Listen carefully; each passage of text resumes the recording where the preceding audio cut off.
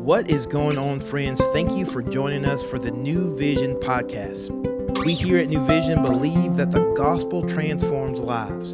So we're going to take an opportunity to open up God's word and see what he has to say so that we can take the best next step to become more like Jesus. Hello, church family. This is Marilyn Mitchell, and I'm the Women's Ministry Director for New Vision's Buchanan campus. And today we are continuing our study of the book of Ephesians with chapter 6, verses 1 through 4, and I'll be reading from the English Standard Version. It says this: "Children, obey your parents in the Lord, for this is right.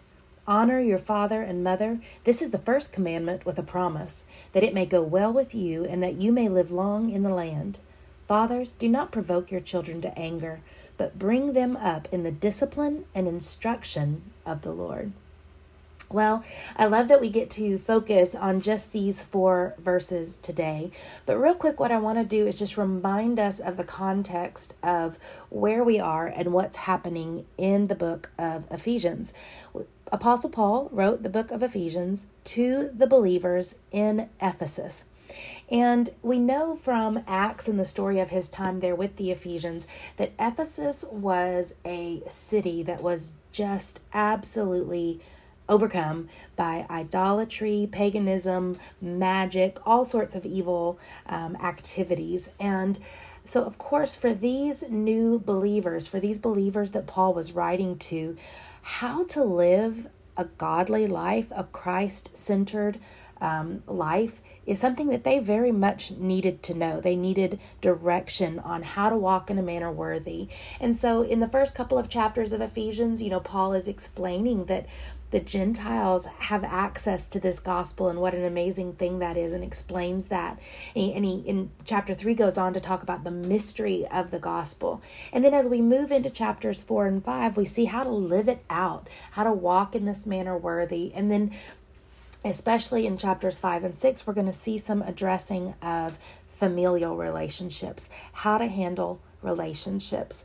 And, as I continue this study, as I look at these verses, I'm just reminded and comforted that our God is a God of relationship. He is not some far off God that we do not have access to. Through his son Jesus, we have shocking access to God our Father. And so that's a really powerful, wonderful thing. And it's not just that we have access, but we have relationship. He designed us to have relationship with him, and he pursues us in that. So I just love that. And then, of course, who better to help us then understand those next most important intimate relationships within the family. And we've just come out of the verses that talk about how husbands and wives should interact and how it mirrors Christ in the church. What a beautiful picture that is. And now in chapter 6, verses 1 through 4, we get to deep dive just a little on the next relationships that are core to a family unit, which is children and parents. And this is also a beautiful mirror of our relationship with God, in the sense that we are the children of God under his leadership. He has full authority over us as God our Father. And that's a similarly mirrored here in the relationship between our human children and parents, is that children have a command to obey their parents in the Lord, for this is right. And Paul, as he's telling them this, he's reminding them in verse 2 of the 5th commandment, which is honor your father and mother, the first command with a promise. And I just love this because while honor your father and mother, the commandment of the 10 commandments, is a very broad term, honor. There's so many things encompassed within honor. And part of that Paul is emphasizing here for children is obedience. Children are to obey. They are under the leadership of their parents. Where in a marital relationship, a husband and a wife, they have equal opportunity to talk about and to share in decision making. And then, of course, the husband has the leadership to carry that forward.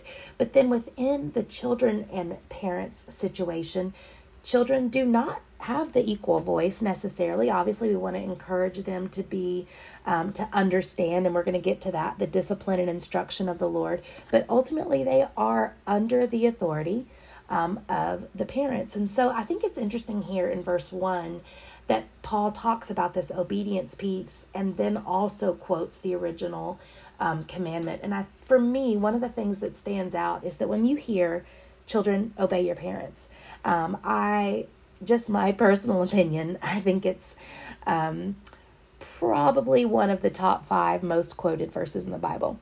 Do you think?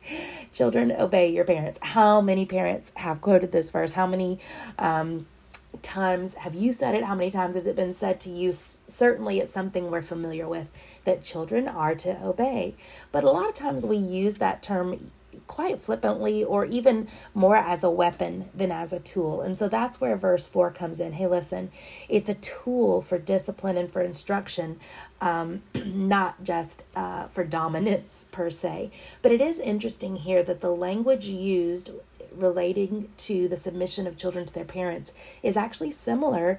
It's the same word ultimately that relates to slaves and masters. So again, just a difference in hierarchy here between the marital relationship versus children and parents.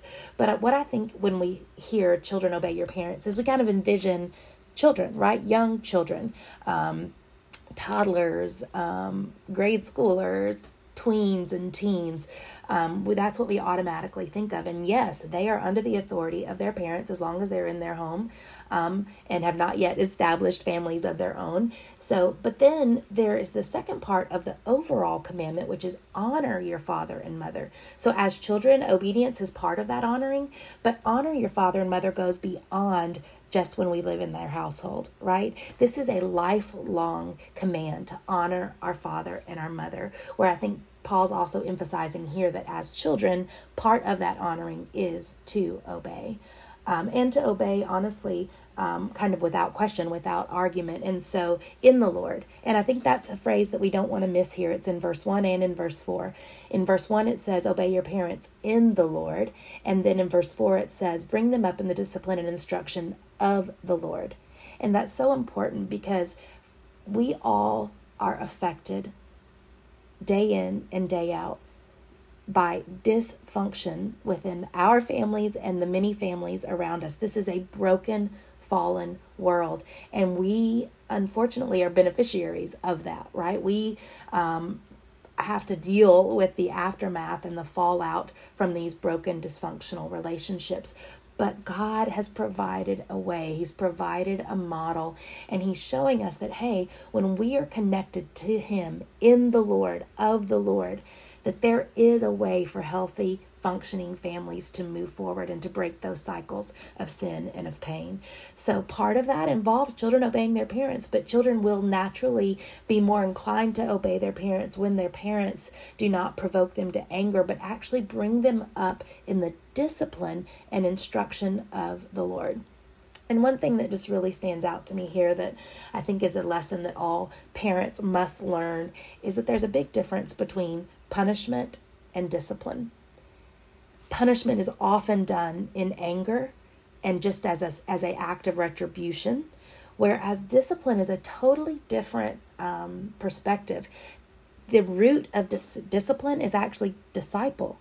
And when we look at parenting as discipling our children, it's a much different point of view. We're not just trying to stop bad behaviors or quote bad behaviors and promote quote good ones. No, we really want to bring them up in the discipline and instruction of the Lord, equipping them to live as children now, but then as future husbands and wives in their own families in the future. And so it's a high calling, and it's a divine appointment for caregivers over children. And again, we know that this is a broken world. There are many factors and variables within families, but the reality is this extends to whomever the caregivers are. So we want to honor our caregivers as children and then in our adult life as well.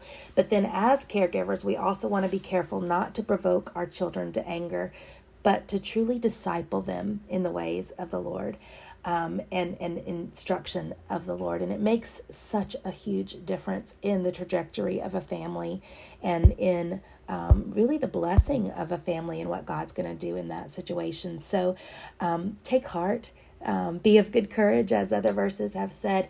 Parenting is hard, and being parented is hard. And so we need a lot of grace. We need the Lord.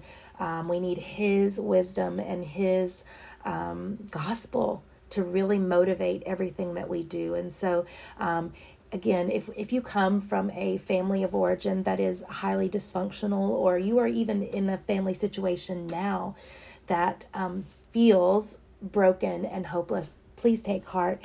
The Lord is with you, and He is for you, and families are for us.